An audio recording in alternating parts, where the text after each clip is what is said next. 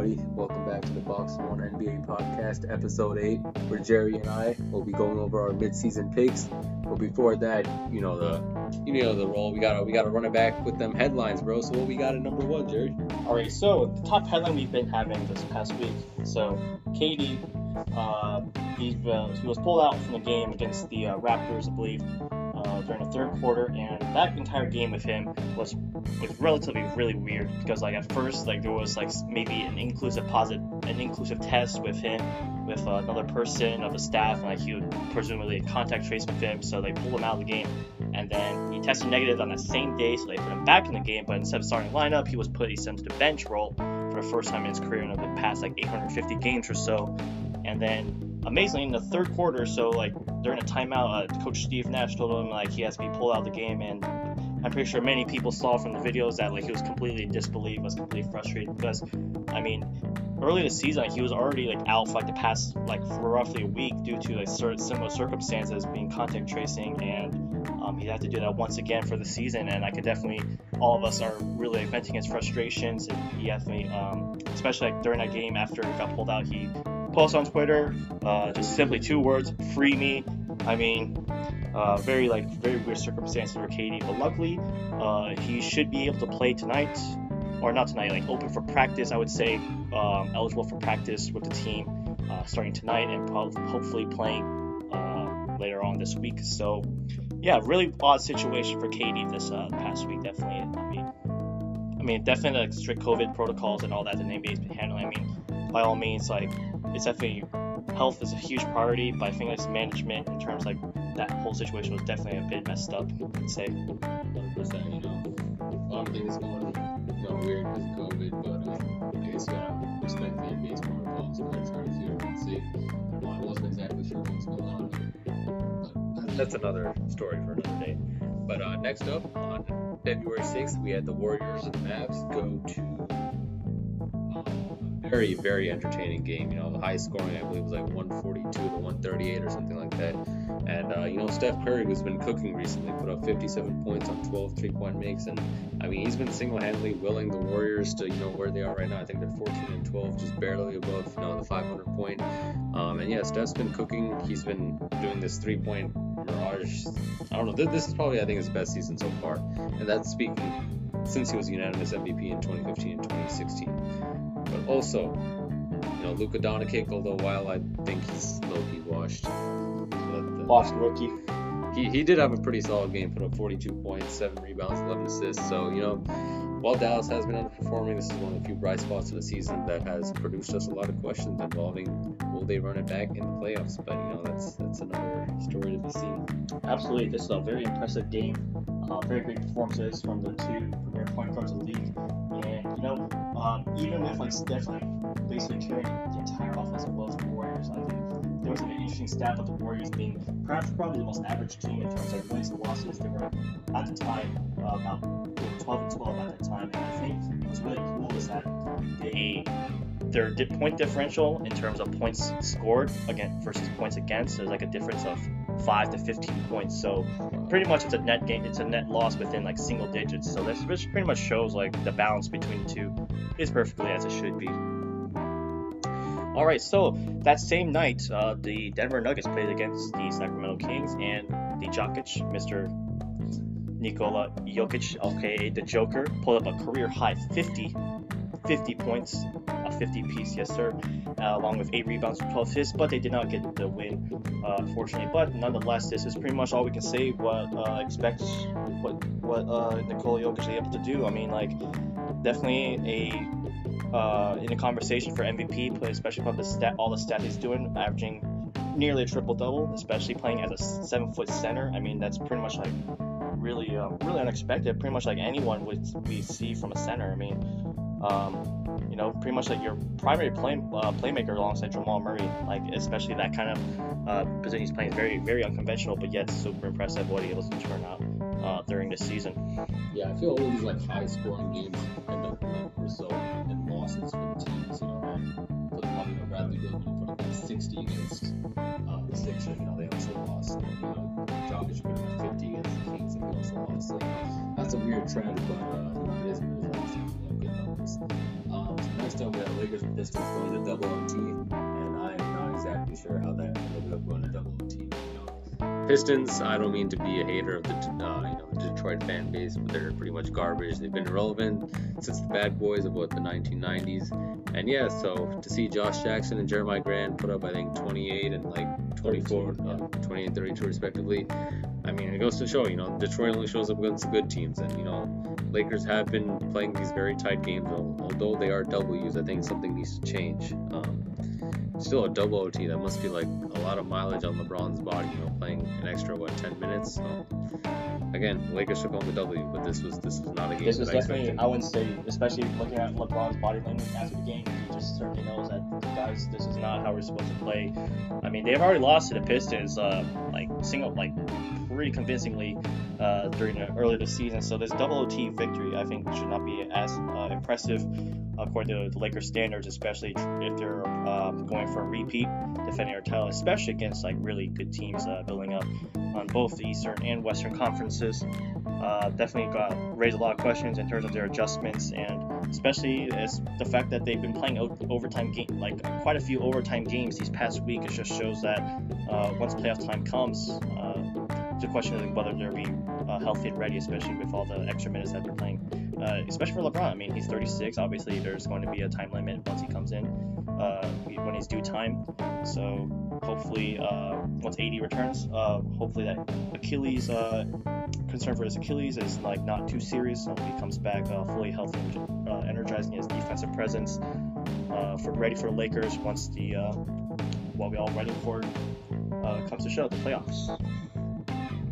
All right, and speaking of the Pistons, I mean, as we also mentioned, as Face mentioned, they've been pretty much a hit or miss. I mean, in terms of they always showed up, I guess, playing against good teams, and they beat the Brooklyn Nets, another Eastern Conference powerhouse. As we all know, the Big Three, albeit without KD. Now, before they defeat the Pacers a few days ago, they lost 3 straight against the 76ers, the Kings, I believe, and also the Pistons, as we mentioned. And they've been giving up a lot of points, averaging they gave up, I think, about 129 points a game. And as we all mentioned, that their defense, the lack of defense, is just definitely glaring, very much present.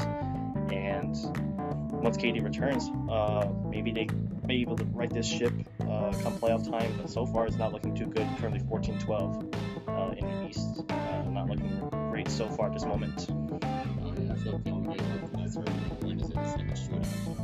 You can't have these types of games going on, especially when it gets closer to playoff basketball, when the game actually slows down. It's more defense oriented. So that's something that Nets have to fix very quickly, and that'll start with KD coming back. But another very interesting game between the Bucks and the Suns is when Giannis Antetokounmpo dropped 47 points just solely based off running and dunking. I don't know how this dude does it sometimes. I feel like when the game slows down for him, you basically just take him out of the equation, and he's up 47 points. He's proving he's the most dominant, or he's one of the more dominant players in the league. And yeah, good for the Bucks. That's all I have to say. Very much like all we expect from Giannis. Despite that he missed that game winner against the Suns, it's just he's got to get that jump shot going. I mean, it's been pretty much clear throughout the entire season and pretty much the entire for a few years back. Got to get that jump shot going, and maybe he can become a more complete player. And that once opponents get to counteract that his offensive ability, he always has something to back it up, which is his jump shot. And finally, we have another really great game between the Mavs and the Atlanta Hawks. The Trae Young and Luka Doncic duo. Really entertaining game and all, but especially the ending is what most people were talking about. That missed call.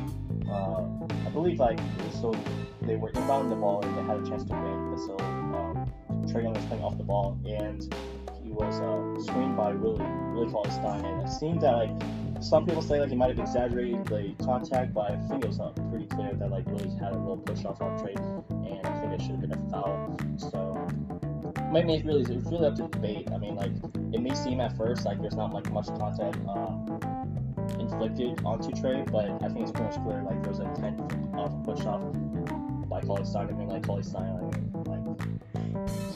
he Nothing much said. doesn't even do the league. You know, he's playing for his next contract, which is probably going to expire today. So if you don't see him on the NBA team, you know where he is, overseas or back home. I don't know what he's doing. So lastly, our last headline, Zach LaVine of the Chicago Bulls been cooking. Last 3 games, 39, 35, and 46, and you know he's been putting up all-star numbers, and I mean I think we all expect him to see in the all-star game. One thing for Bulls fans, I think you guys should trade for Lonzo Ball, high key. You know, you got Lonzo Ball, who's a true playmaker, number 1 point guard who can run the offense, that takes him off the offensive burden off of Zach LaVine. I have Kobe White as a secondary scorer. The Bulls can be good, I'm telling you. If FaZe the GM was making decisions, I would trade for Lonzo Ball right now. His value is high. He's putting up excellent numbers, and the Pelicans are wasting their talent because the Pelicans don't know what Pelicans system is not fit. It's not fit for him. But I think definitely if Lonzo does go to the Bulls, I think maybe there would be a good step in the right direction for the Bulls, like really utilizing Zach LaVine's scoring ability really well to their advantage. Because I think even if Zach LaVine scores a lot of points, averaging if he score 35 plus, it's not really a guarantee if they're going to win. So having that playmaking from Lonzo with the Bulls system is could really help them out. So that's all the headlines we've had this past week. Now we're about 26 games in, which is really approaching the halfway point of this NBA season. So I think it's time to give out mid-season picks. We have our MVPs. So why don't you start off with your pick? Yeah, you know how we do. You know, I got my boy LeBron James from the Lakers. Been playing lights out at the age of 36. The Lakers were second in the Western Conference. You know, he's been doing an excellent job. You know, he stepped up in big games. He's closed out games. He's shown everybody why he's the best to do it. And yeah, the Lakers are rolling. As soon as they get AD back, they'll be the number 1 seed. Don't worry, you Jazz fans. Enjoy this moment for the time being. Lakers going to reclaim number 1 seed. Now, I mean, LeBron's just playing with exceptional dominance. You know, he's putting up close to 26 points per game, 8 rebounds, 8 assists, which is very solid numbers. You know, he's been doing his whole career. He's in his 18th season, and he's still putting up these consistent numbers. So, you know, I think I have to give him the MVP. LeBron's pretty much timeless. That's what we all say. The five-father time. The five-father time. It's pretty much him and Tom Brady, who recently won the Super Bowl. His 7th ring. I mean, you know, their longevity is pretty much insurmountable amongst all-time greats. So, yeah, I mean, LeBron's definitely worthy of pretty much receiving his 5th MVP this season. But I think given the state of the season right now, I think Joel Embiid has been making a lot of making a lot of conversation for MVP as well, especially with the acquisition of Doc Rivers as head coach, and clearly Doc Rivers has been utilizing Joel much better than Brett Brown comparing. And I mean, what can you say? Joel Embiid's size at 7'2", and they have 7'2", 250 pounds. I mean, this man's an absolute tank build. And when you use him out in the paint, I mean, he's pretty much unstoppable, pretty much second to none as far as post-up players. He pretty much all of his numbers are pretty much ups compared to last season, and his defense abilities has also been greatly improved due to Doc Rivers' defensive mindset, and perhaps he could probably take over Giannis as probably the best big man in the league so far. I mean, given how he's able to improve pretty much all aspects of his game, especially down at the post, as how he should have been playing instead of what Brett Brown is doing him as a spot shooter, which is completely sacrilegious. So, and I mean, the 76ers, currently I believe they're top in the East, and that's really huge part of what Joel Embiid has been taking to do during the season. So yeah. So for defensive player of the year, I got LeBron James' teammate Anthony Davis. AD. He should have won DPOY last year. Definitely got robbed. I think he got robbed. Now he's always shying away from guarding the opponent's team's best players. Not when it comes down to the guard, but AD is responsible because he's anchoring the Lakers have the number 1 defense, and he's the one that's really anchoring it. So you got to give him credit. He's bringing up consistent steals, consistent blocks. I think he's one of the best in altering field goal percentage and stuff like that. That's why the Lakers have they've built their identity on defense, and it all starts around AD. Communicating, making sure his presence is felt, and overall making sure the Lakers are always going to be competitive no matter what, even if their offense isn't falling for them. They have their defense to lean on. I absolutely agree with on that. Anthony Davis, I believe he's definitely well-deserved winning Defensive Player of the Year last year, and I think he has a good shot of winning it this year. And pretty much all he said, his defensive presence is definitely shown, and yeah, really one of the best in terms of like really altering field goals for the opponents, especially when they're driving in the paint. I mean, like his frame and his agility is really like pretty much on par with what you expect of AD, given like his versatility and all that. Yeah, very consistent when he's like really out to make defensive stats, like blocks and steals, and really making good contributions to really like elevate the Lakers into a really good defensive team, defensive force to come when it comes to playoff time. When he's fully healthy, hopefully, yeah, they're going to be really scary. 100%. You know, next up, rookie of the year. I got my guy LaMelo Ball from the Charlotte Hornets. Mellow Ball. The Ball Bridges. If you guys have not seen that, you got to go check out. They have some of the most insane dunks. You know, I think LaMelo's like, there are a lot of concerns coming in, you know, about his shooting efficiency, his defense. But I mean, he's been proving everyone wrong. You know, recent game he just had like 34 points, 10 rebounds, 7 assists or something like that. And you know, he's been playing really well for the Charlotte Hornets team. He's putting up excellent averages. He's showing everyone why he was deserving to be the #1 pick. And I think he's the best ball brother. You know, he's proven everyone right that, you know, he belongs in this league. He can lead an offense, he can run it, and he's one of those flashy players that everyone likes to, you know, watch. So, you know, I see him having a really good career, and you know, this is only the start. Absolutely, and I mean, LaMelo Ball and maybe even like Tyrese Halliburton playing on the Kings. I mean, like Halliburton's been playing lights out for the Kings. I mean, Stephen A. said like the Knicks definitely could use Halliburton as a point guard. I mean, Obi Toppin, I mean, he's must see TV and all that, but not making huge strengths and contributions for them. But I've got to say, like LaMelo Ball, like right now, like especially when he's inserted into starting rotation. I mean, he's like absolutely like pretty much playing as if he's like playing in the NBA before. I mean he has like he has played in like professional leagues in Australia prior to that, and I think that's a really nice way for him to get experience up to this league. And I mean, we got to say like him, as you mentioned, FaZe, the Ball and Bridges connection is like absolutely like very strong and well. I mean, LaMelo's passing is pretty much like very, very premier amongst like really good point guards through this league, and like pretty much very, very flashy highlights that are really must see for all NBA fans. And definitely, I think the Hornets, him and Hayward, Bridges, Malik Monk, Devontae Graham. I mean, this team is like pretty solid, and I think like when you see LaMelo Ball like having more minutes played on the court, he's definitely worth watching with all of his highlights and passing abilities. 100%. So for most improved, I got Jeremiah Grant from the Detroit Pistons. I mean, ever since he left the Nuggets, a lot of people was like, oh, why did he leave the Nuggets? And I mean, he was guaranteed a bigger role in the Pistons, and like he stepped into that in an excellent way. He was 25 points per game, 26 points per game. He's led the Pistons to some very significant victories, and he's been having the best season of his career. I mean, I think he's made Detroit his home. The fans love him.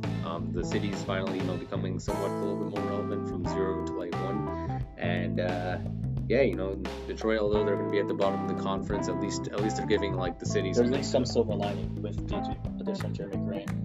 I mean, like, yeah, really, his stats are pretty much like improved all around compared to his Denver Nuggets seasons. Pretty much, especially given his usage rate, pretty much the primary scorer for his Pistons team, especially with the setbacks of Blake Griffin. Unfortunately for him, Jeremy has definitely stepped up in a lot of ways and really putting up some really good numbers, especially against players playing really good teams, such as the Lakers and the Nets.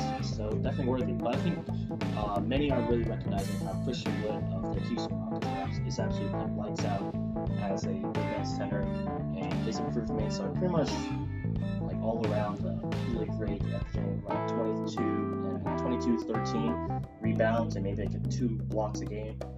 Absolutely playing stellar basketball with the Houston Rockets, and definitely the departure of James Harden and with the acquisition of John Wall and even a resurgence of DeMarcus Cousins. I mean, Christian Wood, along those guys are actually making the Houston Rockets still like pretty worth watching, and still making perhaps maybe a playoff push.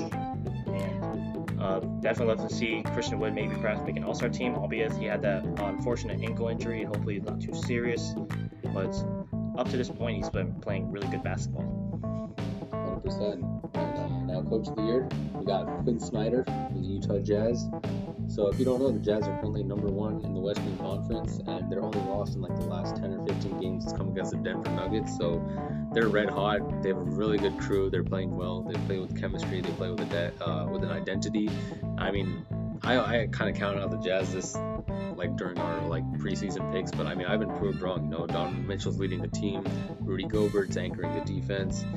Jordan Clarkson, Bojan Bogdanovic, Royce O'Neal have both taken big leaps, and you know they're one of the more complete teams of the league. And while they go unnoticed because they are in Utah, hey, don't count out Quinn Snyder. He's been doing an excellent job for a while now. So I got Quinn Snyder.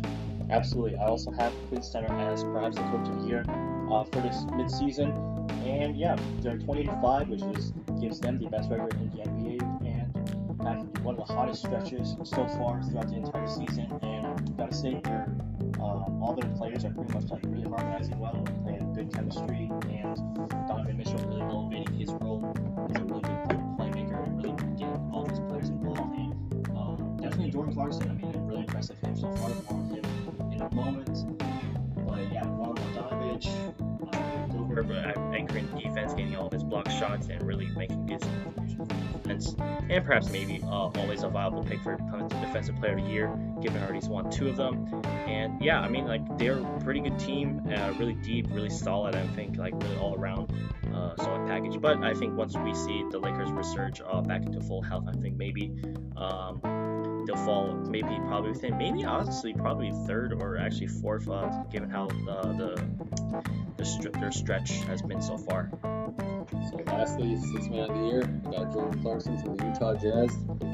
He's had an excellent season so far. You know, he's a walking bucket right now, averaging close to 20 points per game off the bench, and he's provided Utah that spark that they need, and you know, consistently giving them a source of points, shot creation, and the ability to take some offensive burden off Donovan Mitchell. And I think he's a big reason why the Utah Jazz are first in the West, because he's able to provide such a good boost off the bench. And he's one of those guys who, like, once he gets hot, there's no stopping him. So Jordan Clarkson, 6th man of the year, I think he's going to win it. And I think I agree as well with Jordan Clarkson of the Utah Jazz. And yeah, pretty much taking it over like really good contenders like Montrezl Harrell and maybe like Lou Williams and others. But yeah, Jordan Clarkson, I really stands out a lot with the arrest, given how he's able to contribute off the bench in terms of scoring and like really making timely shots. I think like he has a clutch gene within himself, and whenever like the Jazz needs a bucket in critical moments, especially when their starters like Donovan Mitchell or Bojan Bogdanovic is out on the bench resting, like Jordan Clarkson is able to like really leverage the offense and keep them to Jazz within the game once Donovan Mitchell comes back and like really just kind of finishes off. So definitely like his contributions for the Jazz are definitely a key reason why they're currently 25 and the best in the league so far. All right, everybody. Thank you so much. Those were our headlines and our mid-season picks. We appreciate you guys, listening in and really supporting our content. And we'll be back next week with some even better stuff. Get that fresh thinking content, yes sir. All right. See y'all later. Peace.